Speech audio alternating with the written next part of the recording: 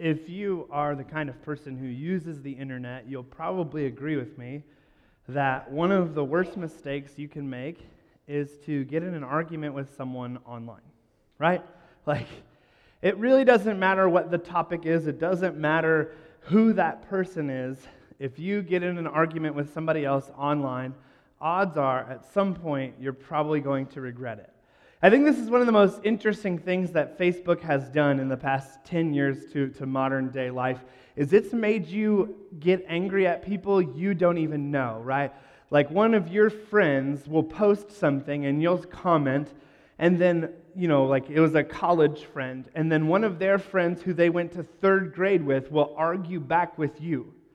And so you've never met this person. They went to third grade with a friend you went to college with, and now all of a sudden you're embroiled in this argument with this person you've never met, and they're calling you names, and you're calling them names, and you're researching, and you're calling the websites they use bias, and you're calling the websites they use bias, and you're arguing with each other, and you're name calling, and all of it was about fantasy football, right? It wasn't even that big of a deal to begin with, but it became a big deal, and you called each other names, and you blocked each other, and you vowed to never speak to each other again, and you don't even remember what their name was to begin with. And that was just like a minor thing, because it happens, and it happens politically, it happens ideologically, it happens philosophically, and it happens religiously too. It happens like crazy. And it was really hard, when Facebook really started to take off, it was really hard for me to see those religious debates happening and not get involved. You see, because what would happen is I would see them and I'd think, I'm a pastor. I have a degree in this. I better let these people know what they think. And I'd start getting involved, and I'd start, sharing my thoughts and opinions and trying to get involved in the arguments. And eventually, I'd become embroiled in these conversations, right? And you know that feeling, or you've seen it, or even if you've never been on the internet, maybe you've read the Ledger Independent comment line. It was nope, nobody's read it. Cool. All right, so we'll just move on. But, about the thing that happens when people just start to get mad behind a keyboard. Because what's so interesting to me is that oftentimes when you have a conversation with someone in person, it goes much differently. Right? You would never walk up to someone who had a t-shirt on that represented the political candidate who differed from you, and you might smirk at them, you might make a comment, but you're not going to engage in a full-out political debate in that moment, right? You're just going to walk on by and think to yourself. But online, when you see the meme or you see the picture and you're going to be like, I'm going to tell this person everything they need to know. Right? Don't lie in church. The Lord knows. It happens, and it happens all the time. And it's the weirdest thing. And so for a long time for me, especially when it came to debates about God and about Jesus, I was always like, I got to jump in on this. And I have the hardest time because I'm opinionated, and I would have the hardest time staying away from it. And I quickly realized over the course of, a long time, because it wasn't really that quick and I'm a little slow, that it really wasn't that productive to try and jump into these arguments all the time. Because what kept happening over and over again is that you butt heads with people who are 100% certain, without a shadow of a doubt, that they are absolutely, undoubtedly right. And it really doesn't matter what you say or how you prove your point or what you do or how you think differently or how you try to approach it. They are right and you are wrong. And so as I kept having these conversations with people, I started to realize two things. I started to realize, number one, that some people just may not ever change their mind. But I started to realize, number two, that I think part of following God, and I think part of following Jesus, part of being a Christian, means that we're not always going to be 100% certain. Now, I want you to hear me out, because as I'm writing this sermon, as I was preparing for this sermon, I was afraid that someone would leave today hearing me having said that you don't have to believe in God. And I want you to know that I believe in God. And I am fully confident that Jesus Christ is the Son of God, is fully man, was fully man, is fully God, all of those things. But I've also come to a point in my life when I'm comfortable knowing that I cannot 100% prove it to you. And it took me a long time to get there. And I understand that people might have a problem with that. But I believe it to be 100% true, but I can't 100% prove it to you. And I'm all right with that. You see, I'm all right with that because I don't think that was the point. Because if God wanted to, he could go and write in the sky, I am real, deal with it. Because if God wanted to, he could make it very clear and very obvious to all of us that he was here and very true, but he doesn't. Because part of this whole thing was he wanted to create room for doubt so that people could have this discussion. And so first I want to say to you, if you're not sure, I want you to know that's okay. I want you to know that you're not the only person who doubts. I want you to know that you're not the only person who's not sure.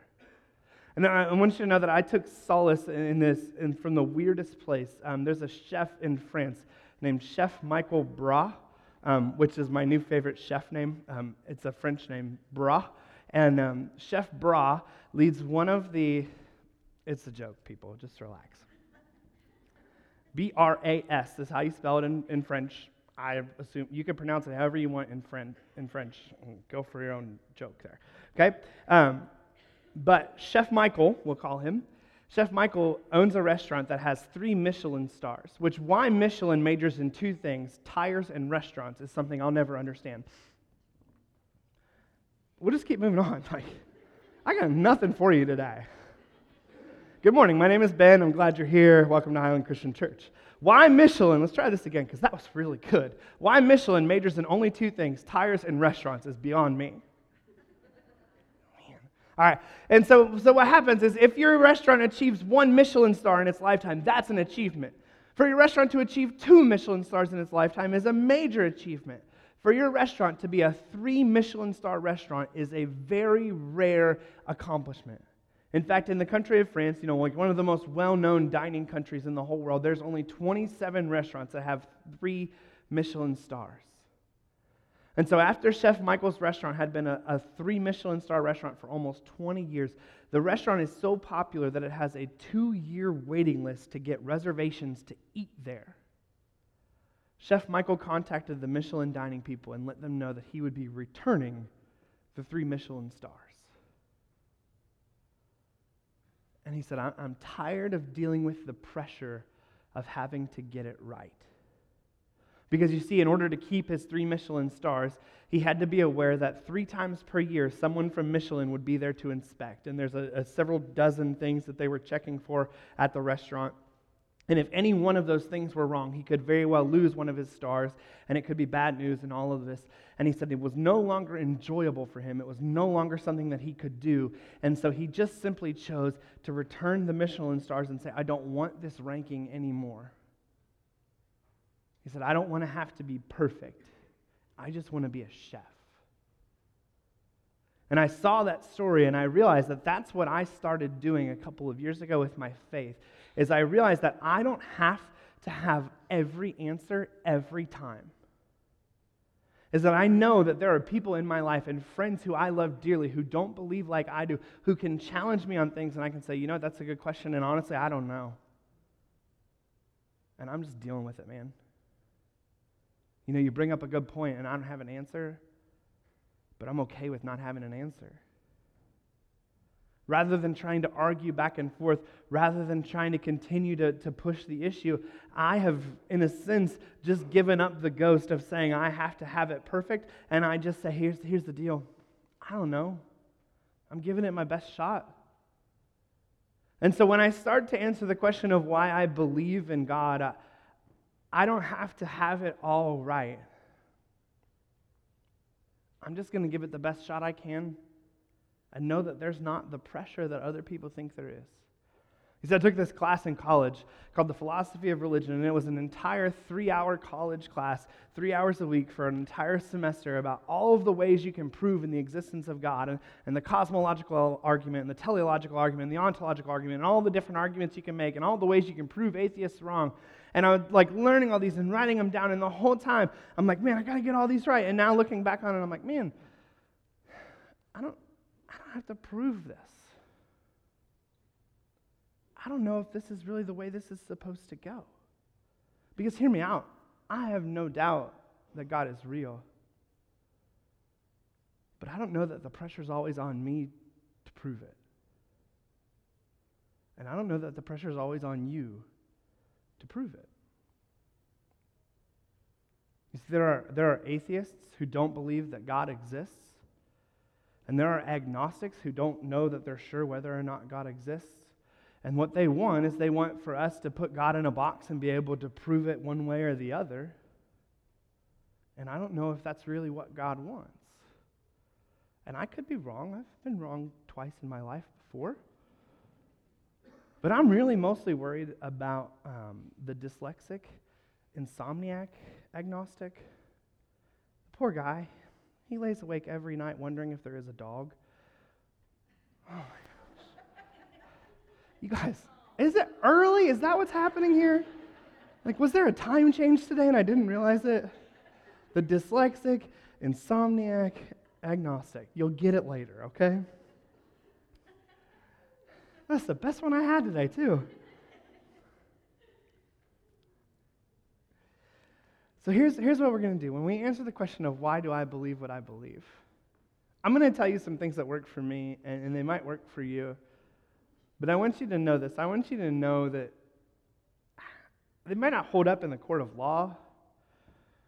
A professor in a college could laugh them back down. It might not work on a research paper, but I'm not worried about proving it right to anybody else. And I hope for you that this works and this challenges you on some level to start thinking through why it is you believe what you believe, and to start finding and working through why you believe what you believe. Because here's what I want people to know, and here's what I challenge people on. I don't think any atheist can be 100% certain that God doesn't exist. Because I don't think anyone's ever made a decision in their life with 100% certainty. Think back to every decision you've made in your life, whether it was a major decision like whether or not to get married or who to get married to, right? Like even on the day that I married Whitney, there was like that shred of doubt that I was like, should I be getting married? Whitney would tell you that there was like a 40% shred of doubt about whether or not she should be getting married. That actually sounds generous. It might have been like an 80% shred of doubt. Like maybe you chose a college and you're going, I don't know if this is the college I should be picking. I don't know if this is the major I should be picking. Every decision you've made in your life, there has been some amount of doubt, but it comes to faith, and there are people who will tell you, you have to be 100% certain. Like, no, you don't. There's room for doubt. There's room for you to ask questions. There's room for you to be okay. A friend of mine who is an atheist, who actually some of you know well around here as an atheist, I've invited him here several times, just kind of like as a casual thing. And he told me, he said, well, here's kind of what I believe. Like, would people at your church be okay with that? And I was like, dude, as far as I know, no one in my church believes the same thing that I do. It's like, there's no rules at our church. Like, you believe what you believe, and we teach what we teach, but people believe different things. People make their own choices. As a church, we teach that God is the one true God and that Jesus is the way to salvation, but it's not like we bar the doors for people who don't believe that. We teach that baptism is the only way to Jesus and that's the only way to heaven, but people come to our church who don't believe what we believe because they want to be a part of our community, and we hope that they change their mind. And so here's why I believe the things that I believe. One of the reasons that I believe that God is real is because if you were to open your Bible to the very first page, the first line in your Bible goes like this. It says, in the beginning, God created the heavens and the earth. The first line in your Bible doesn't say, and then there was God. The first line in your Bible doesn't say the reasons you should believe in God are as follows. The first line in your Bible doesn't say the reasons you know there are a God are A, B, and C. The first line in your Bible just assumes that you understand that there is a God. There's no line, there's no rhyme or reason for the writers of the Bible to try and argue for the existence of God because they're trying to say, we got nothing to prove. God exists. In almost every other world religion, in almost every other cult, in almost every other false dichotomy or religion or choice, you will find arguments and proof in their sacred writings for why their religion is the right one. The Bible makes no case. Because the Bible stands on its own and says, listen, it's it. Like, this is all you got. In the beginning, God was there and He created the universe. There's no need to argue anything else. And it's such an important thing that I think we pass over, and we pass over it because what we start to do is we start reading into Genesis 1, and we're going, well, this says that He created the earth, that He created in 7 days and 6,000 years and 4.6 billion years. What really happened here? What's going on? And like, you're missing the point. What it says is that God was there and that He spoke the earth into existence. It makes no argument as to whether or not He even existed because He just was there.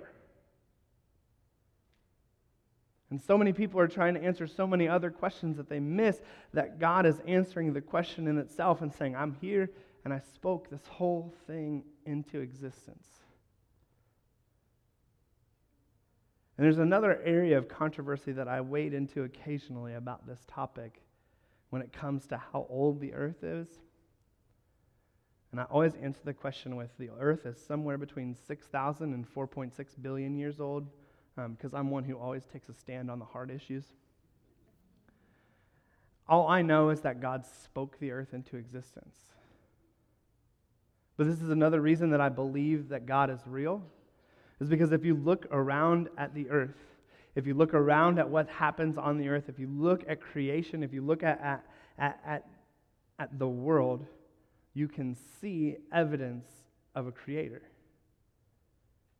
One of my new favorite evidences of creator is the pistol shrimp. And I just found this video recently, and I've watched it more times than I care to admit because I find it awesome. But there's a shrimp that lives at the bottom of a sea called the pistol shrimp. And I want to give you this caveat because I showed this video to someone recently, and they had questions. The pistol shrimp has a claw that looks and acts like a pistol, but the sound effects in the video are not real. Just to make it clear, okay? So watch this video, check out the pistol shrimp, and then we'll talk more about it.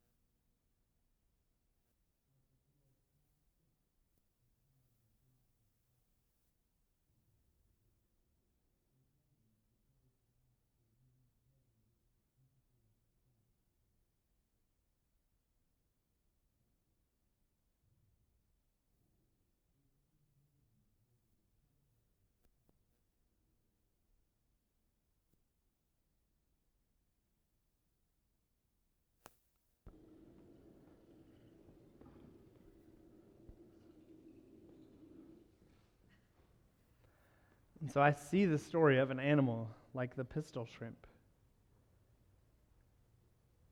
And I see beauty in creation. that points to something speaking it into existence. The fact that that tiny little animal can cock its claw and shoot a bubble out at 4,000 degrees Celsius to stun another animal enough to hunt it and eat it speaks creation, a creator, someone who had in mind something much different than just a natural evolution of things. There's an old-fashioned argument called the watchmaker argument, and the argument goes, if you look at a watch, you always assume that there's someone who had to make such an intricate piece, and so the 2017 version would be, you would never hold an iPhone in your hand and assume that it just appeared out of nowhere. Some of you are spoiled rotten kids, and you just assume they appeared out of nowhere, but when you look at an iPhone with all of its intricacies and the way that it works, you know that there had to be a designer behind it. The same with a fish who lives thousands of feet at the bottom of the sea and whose hunting mechanism is so intricately designed that it can shoot a bubble that is 4,000 degrees Celsius. In Psalm chapter 8, the psalmist says, when I look at your heavens, the work of your fingers, and the moon and the stars which you have set in place, what is man that you are mindful of him, and the Son of Man that you would care for him? You see, because you can look at the beauty of creation. Look at the intricacy of creation and you see something different. You see something unique. Something you would have never expected. One of the things that people ask oftentimes when they're trying to refute the existence of God is they'll say, okay, if there is a God, why is there bad in the world? And it happens so often, like a lot of times online and stuff, somebody will take a picture of a beautiful sunset or they'll take a picture of something scenic and they'll say, how can you look at this and not believe in a God? And I've seen it more than once because people are rude. They'll post a picture of like a starving child or someone standing over a casket or something evil, and they'll say, how can you look at this picture and say there is a God? And I always want to respond to a question like that. How can you see any good in the world and think that comes from anything but God? Because people want to ask, if there is evil in the world, how is there a God? But my question is, if there is no God, why is there any good in the world? Because if there is no source of good, then why does anyone have a reason to be good? Because if we're talking evolution, survival of the fittest, why would anyone be kind to another person? Because if we're just talking the human race, the rat race, why would anyone ever stop to help? Right? In Psalm chapter 23, at the end, in verse 6, David says, surely goodness and mercy will follow me all the days of my life. Because when you're a follower of God, when you're a Christian, what follows you is goodness and mercy. Not that everything good happens to you, but what's supposed to ooze from you, what's supposed to come from you is goodness and mercy. Because the people who follow God, the people who worship God, are the people who give goodness and mercy. And so the question isn't, how does God allow evil? The question is, if there is no God, why is there any good? You've probably seen the old quote from Mr. Rogers, who, as a boy, said that he told his mom he couldn't bear to see any more pain, any more disasters and fires and all those things. And she said, no, Fred, look at the people running. And she said, don't look at the people running away from the fire. Look at the people running in to help. She said, look at the good. Look at the good. You see, if you were to ask me to talk about the existence of God, one of the first things that I would tell you is that, man, there are good people in this world. In the last month, Hurricane Harvey and Hurricane Irma have devastated the southern part of this country. But you don't have to look very far to know that there is good in this world.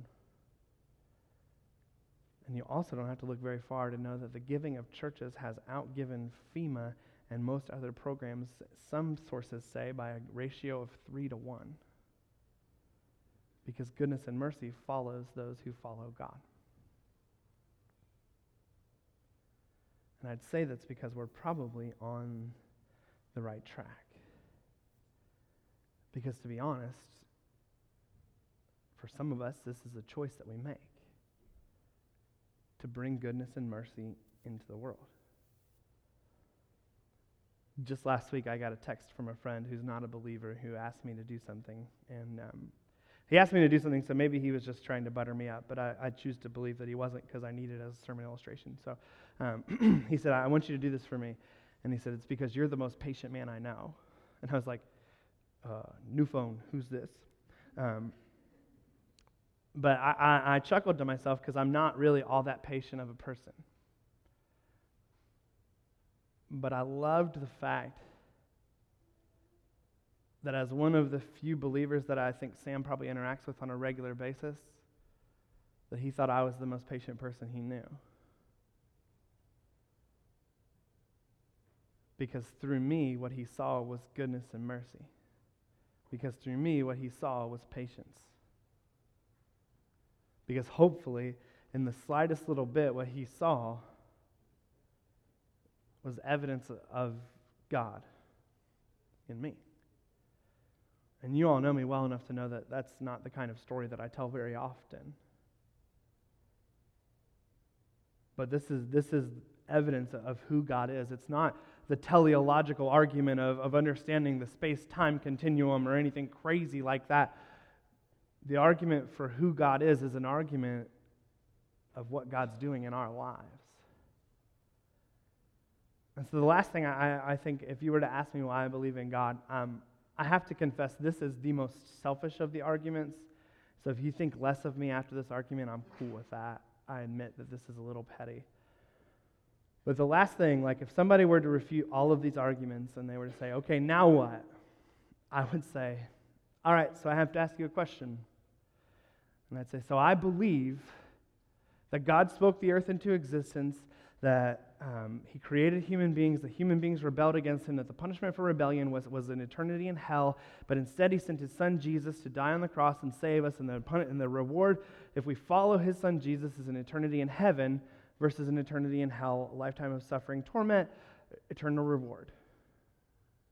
And they say, yes. And I say, okay, that's what I believe. And I say, and you believe that none of that's true, and when we die, we just take a long dirt nap. He says, yes.